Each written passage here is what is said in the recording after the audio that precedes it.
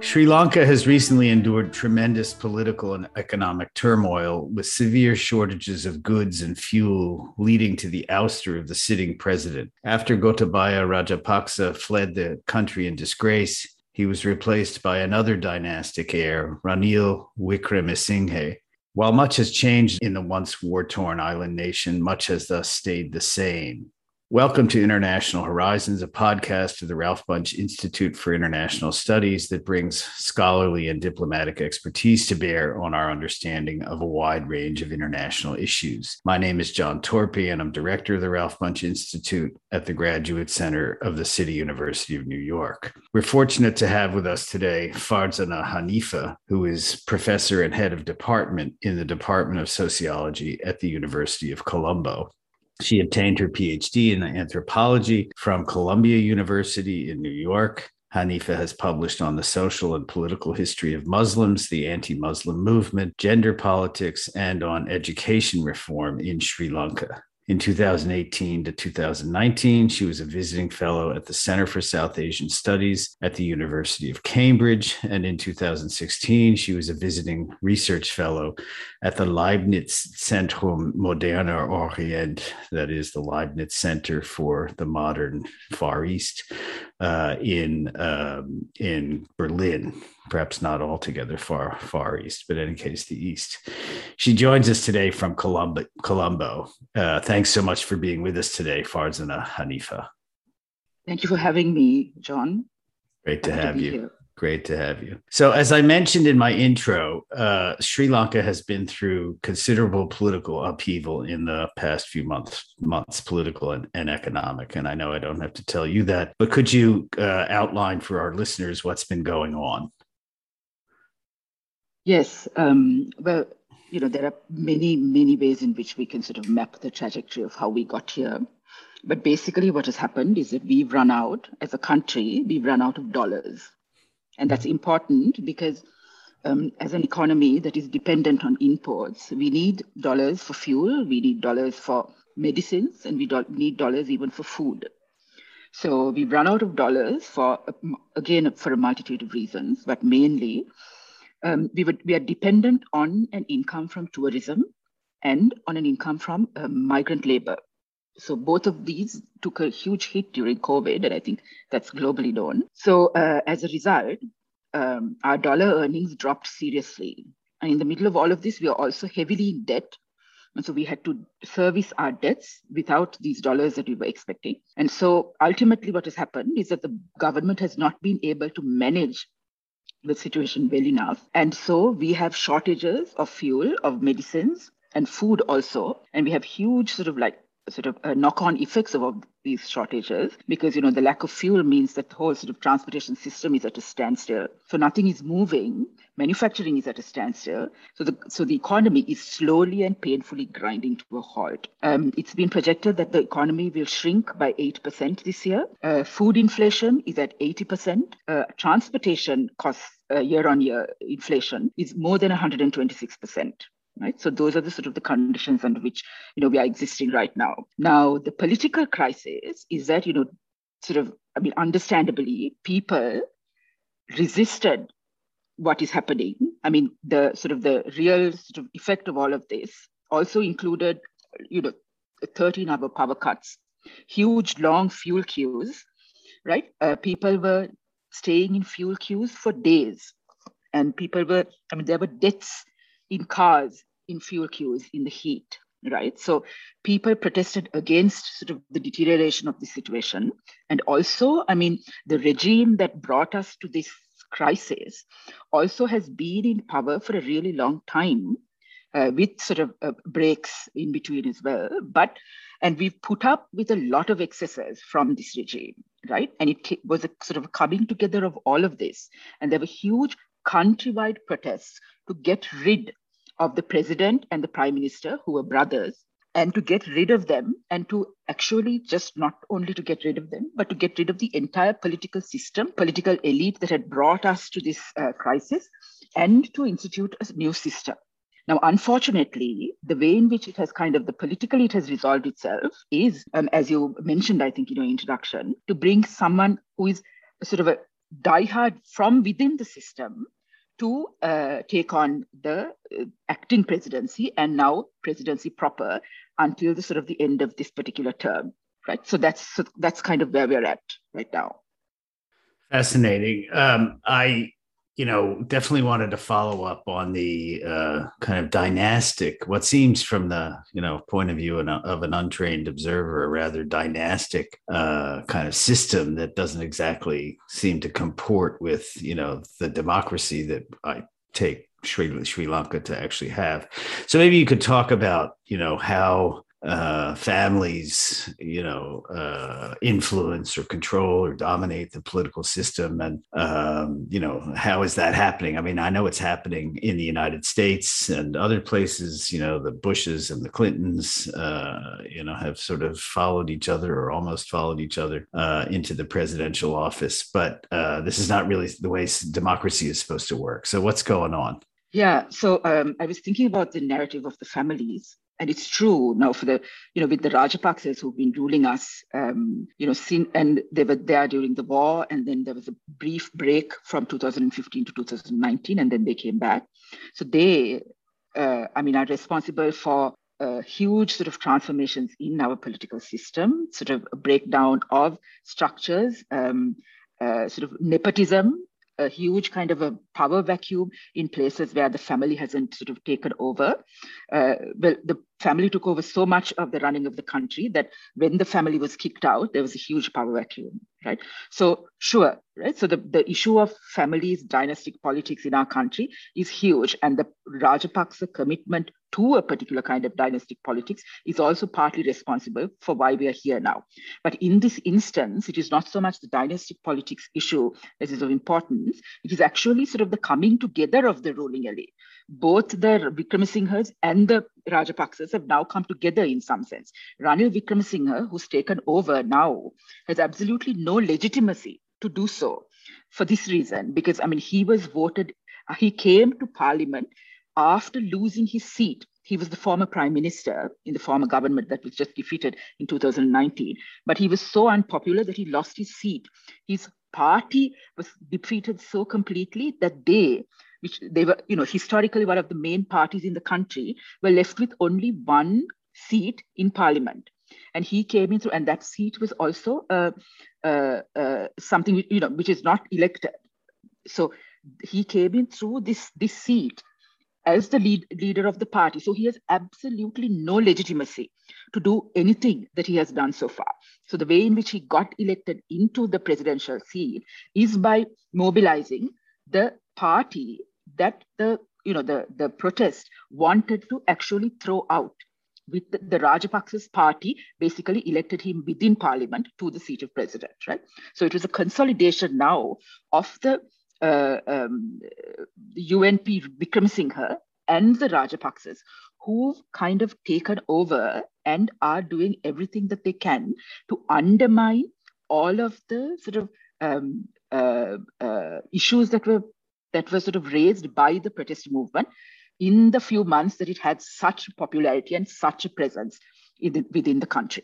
So this doesn't sound like the most auspicious set of the most auspicious background for addressing a massive political and economic crisis. I mean, one of the things that was, I think, emphasized in the reporting, at least that I saw about developments in Sri Lanka in the last few months, was the nonviolent character of the protests and of the sort of takeover, if that's the right word, of the presidential palace. There's pictures of people hanging around the pool and sort of realizing how these people lived, but it was all it was stressed that it was nonviolent, which of course is something of a contrast from the long period of the war. So maybe you could say a little bit more about what are the prospects of Mr. Wickremesinghe, effectively meeting the current situation? Yeah, so and you're totally right. I mean, the entire kind of ethos of the protests was one of nonviolence, and also it was a rejection of the sort of the power bloc that had brought us to this situation, which included several years of war, as you know, right? So it was a rejection of that entire power block. I mean, the protest movements were also not just one. It was a protest movement constituted of a variety of different groups and movements and sort of organizations, and also just people coming up spontaneously, right? So there is that. But now, I mean, the way in which the government, with Ranil Wickremesinghe at the helm, has decided to deal with it is really interesting. They have now started arresting everyone who could be identified as being somewhat sort of prominent within the protest space and the protest movement. Now, the protest was organized in such a way that it was located in this one large public space in Colombo, right? So people gathered there every evening, and we sort of like chanted slogans until 8 o'clock at night. Some stayed there. There were tents. There was sort of an occupation of that protest site. So all of this went on, and what the regime has done now is to dismantle the protest site. To arrest many of the people who led the protests, to arrest people who were prominent in sort of like the social media kind of representations of the protest. There have been arrests of people who were in the president's house, you know, these sort of clips that were circulated globally. So there have been arrests of those people. So there is a sort of a using of the law and order mechanisms to undermine the entire protest project, right? So that they're doing. And also there has never been a clearer indication that the entire ruling class, the entire ruling elite in parliament is completely out of touch with their constituencies, right? You can't even call them their constituencies anymore, because, you know, the protest movements were so clear in what they did not want. And what they did not want was for this parliament to continue. And so Ranil Wickremesinghe, after he came, he's been sort of like consolidating the ruling elite. But at the same time, it must be said that while, you know, there was a commitment to a non-violent sort of protest movement, by and large, there was a lot of violence unleashed at particular moments of this sort of like long period of struggle, right? And these are, you know, very specific and also have to be understood in terms of how they were sort of like set up in some sense. Because, you know, there was violence on the 9th of May, where the prime minister, one of the Rajapaksas, Mahinda Rajapaksa, called his supporters from a far away southern town to come to Colombo. And after the meeting at Temple Trees, which was the residence of the prime minister, that group of people were unleashed on the protesters, and they started beating up the protesters and dismantling the protest sites, right? So that happened. And as in terms of a reaction to that, there was a huge outpouring of public sort of protest against this violence that also led to a further unleashing of violence across the country. It is really unclear how this violence came about, how organized it was, and who perpetrated it, but it caused a lot of damage. It was targeted at the politicians, and many minor politicians and major politicians. Houses were vandalized, and there was a lot of arson. Houses were burnt, right? So that violence did happen. Several people died. Okay, so now there is a sort of a law and order move to catch all of these people who committed violence against the sort of the MPs, and but there is no sort of similar kind of interest in catching the people who actually perpetrated the violence against the protesters on May 9th, which set off this whole crisis, right? This whole sort of like May 9th violence. So after May 9th, the kind of the protest movement was also undermined in some sense, and there was sort of a kind of a hiatus, and Ranil Wickremesinghe was made acting prime minister because the prime minister resigned. Okay, so yeah, and then I'll just say one more thing about the protests. On July 9th, there was a call by the protesters saying that, you know, we are unhappy with how the status quo has sort of formulated itself after May 9th. After the May 9th violence, and we really need to push to get rid of the president and the parliament and to sort of like bring about an interim government which can sort of take us out of this crisis, which is both political and economic. So it was very clear from all of the conversations we were in during the time of the protest movement that we really wanted a change in the administration, in who was in parliament and who was in the cabinet, right? So that is what was asked for. But when Ranil Wickremesinghe took over as president through a sort of a parliamentary vote, right, he didn't listen to any of this. I mean, he paid lip service to some of the language of the protest movement, like an interim government, for instance, and like sort of an all-party government and all, but not really in terms of substance. So in terms of substance, we have the same ruling elite consolidating itself and taking on sort of this sort of crisis, and with no guarantees that it's going to be sorted out in any way that is friendly to the people. Now, as I said before, they are hunting down protesters and putting them in jail. Right. So despite a kind of commitment on the part of the protesters to nonviolence, it hasn't been entirely a nonviolent situation, not necessarily due to their fault, but because of what the regime is doing. So I wanted to go back to something that you said sort of at the very beginning of our conversation, and has to do with the background to the contemporary situation. And that is the impact of the coronavirus pandemic. I mean, I think if I understood correctly, you were sort of hinting at the role and the importance to the Sri Lankan economy of remittances from migrant workers. Now, maybe you could say whether that's exactly what you had in mind, and how does that all work? I mean, I'm not sure everybody who's listening, may know the extent to which the Sri Lankan economy is dependent on migrant workers and their remittances. Yeah, so two of the main foreign exchange earners for us, the highest, I'm not quite clear about the numbers, but the highest are from tourism and from migrant worker remittances. The dollars that they bring in are hugely important. I mean, we have some exports as well. We have sort of garment exports and tea exports, but migrant worker remittances and tourism are huge. And both of those broke down during COVID, as you know. So that was a huge issue in terms of managing our foreign exchange balances, right? And also the paying off of loans. That was a huge issue as well. There were certain loan payments made while we were in dire crisis in relation to our dollar reserves, right? And that also exacerbated the lack of funds for essential supplies. Now, there are many debates about, whether the government should have paid that loan that came due, I think, in June this year. But through that payment, I think in January and in June, there were two payments made. I mean, the situation in the country got worse. So there was like huge sort of problems of management, right, of the finances within the country that we are now having a really hard time with.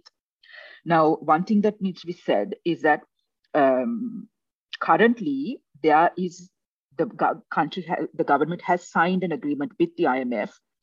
Now, the Ranil Wickremesinghe government is sort of consolidating itself, and its sort of recognition within a certain sort of business sector and a middle class is quite good because it has managed to bring about this sort of IMF agreement, the conditions of which the government is not telling us.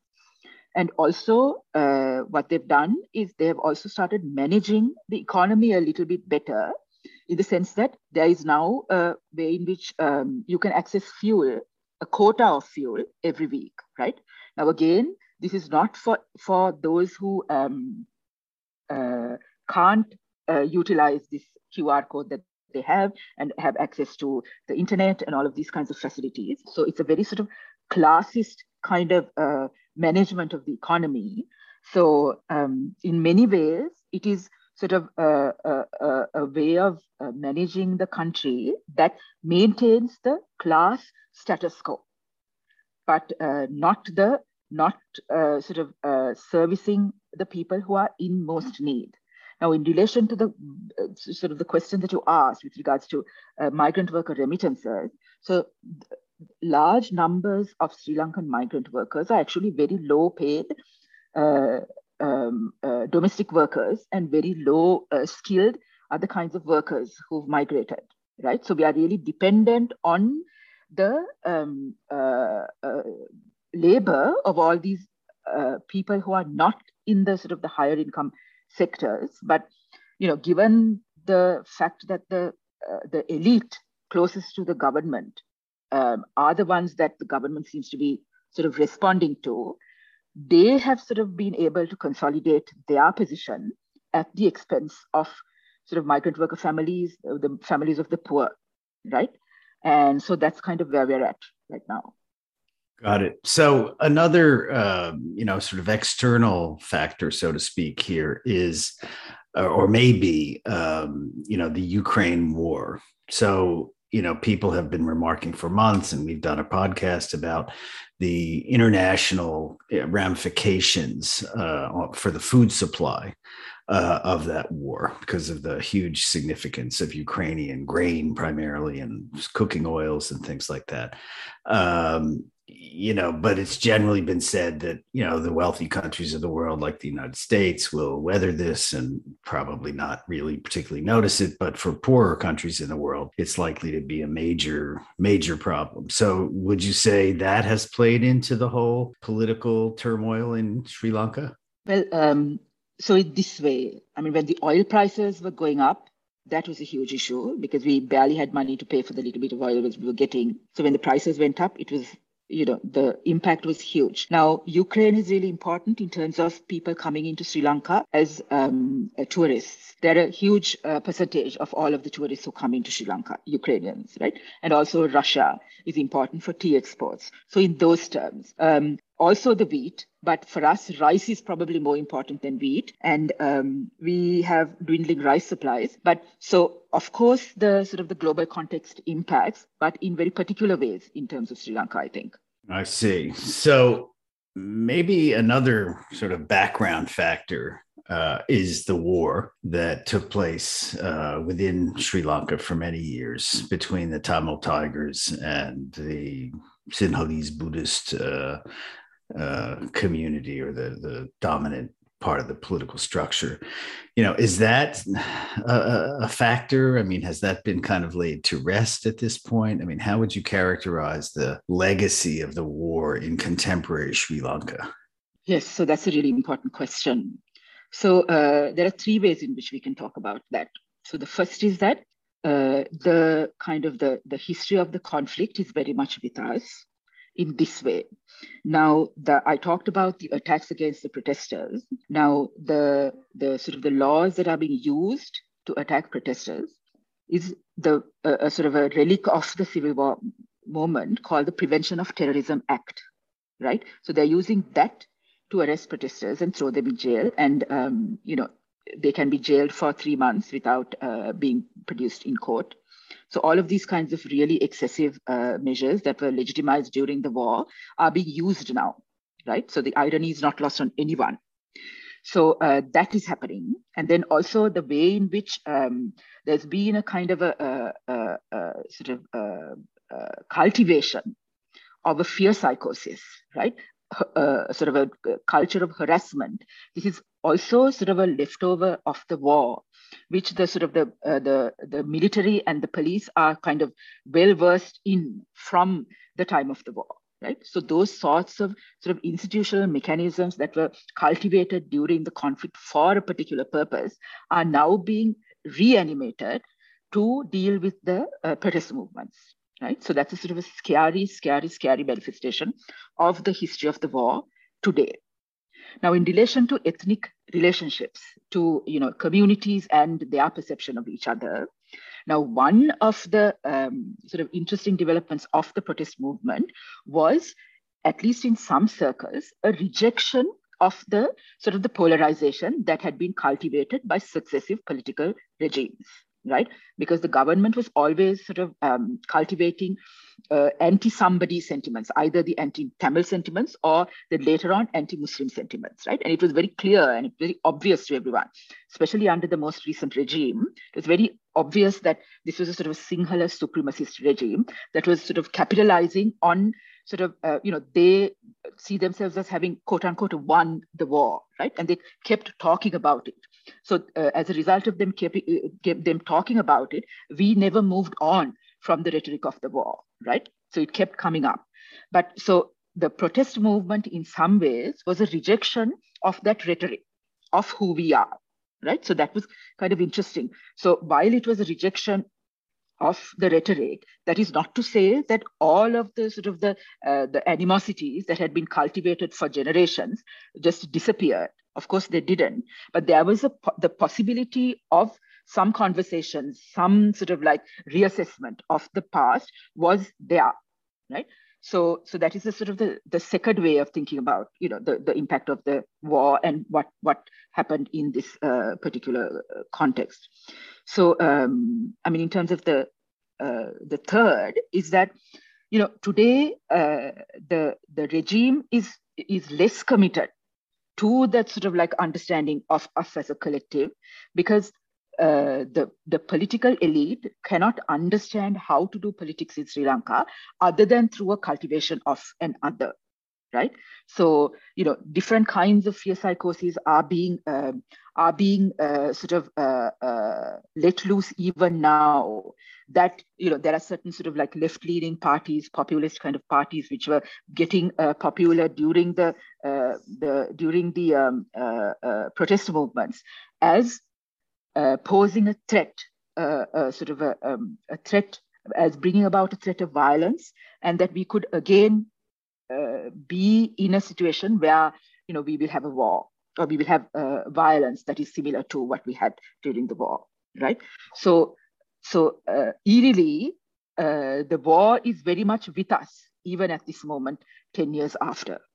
Right. Well, these things can linger on for a long time, as you know. So, we're kind of coming towards the end of our time, but I sort of want to ask you, what do you think is coming? How do you foresee this playing out? I mean, I don't know if one can speak of a resolution, but, what's your sense of, where this is all going?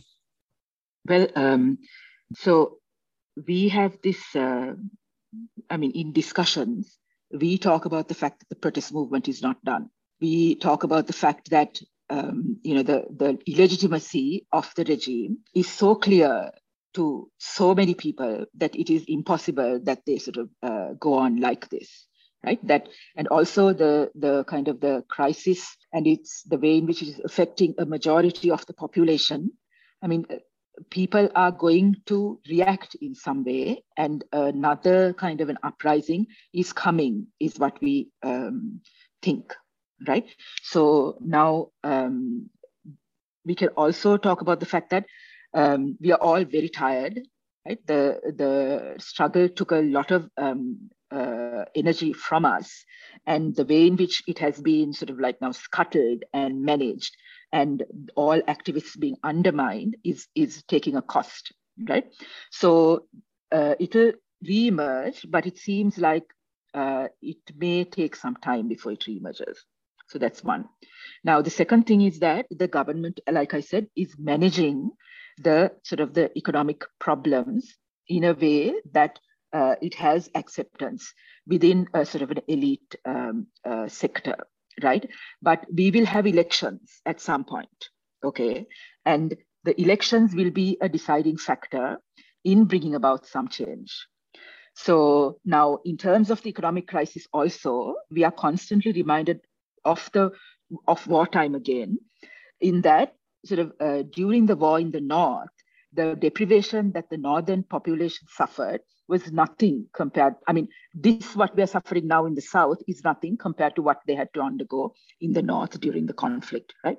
So we survived that, they survived it, we will survive the south as well, is what a lot of people are saying, right? So, I mean, there is a lot of hope, there is a lot of resilience, there is a lot of people are trying to figure things out, right? And we are a very kind of literate, a very educated population. And already there are signs of people figuring things out. Our export numbers were quite high a month ago. So there are various, and the central bank has said that we are getting enough money from sort of remittances and from other kinds of earnings that we are managing a minimum level of fuel and food at this moment. I mean, so the other agencies are saying, of course, that people are starving and nutrition levels are dropping. So all of this is happening at the same time. So I mean, we don't have a choice in terms of survival, right? So therefore there is hope, and sort of everyday life continues despite all of this doom and gloom, right? So I mean, we are teaching at the university. Our students are coming on campus now, post-COVID, and so we are getting on with things. And so I mean, we've had I think harder struggles, and I'm hopeful that we will come out of this as well. Well, that's a worrisome balance, I suppose, but also an optimistic one. So we certainly wish you the best in finding a way out of this dramatic and concerning situation. That's it for today's episode. I want to thank Farzana Haniffa of the University of Colombo in Sri Lanka for sharing her insights about recent developments there. Remember to subscribe and rate International Horizons on SoundCloud, Spotify, and Apple Podcasts. I want to thank Osvaldo Mena Aguilar for his technical assistance, as well as to acknowledge Duncan McKay for sharing his song International Horizons as the theme music for the show. This is John Torpey saying thanks for joining us, and we look forward to having you with us for the next episode of International Horizons.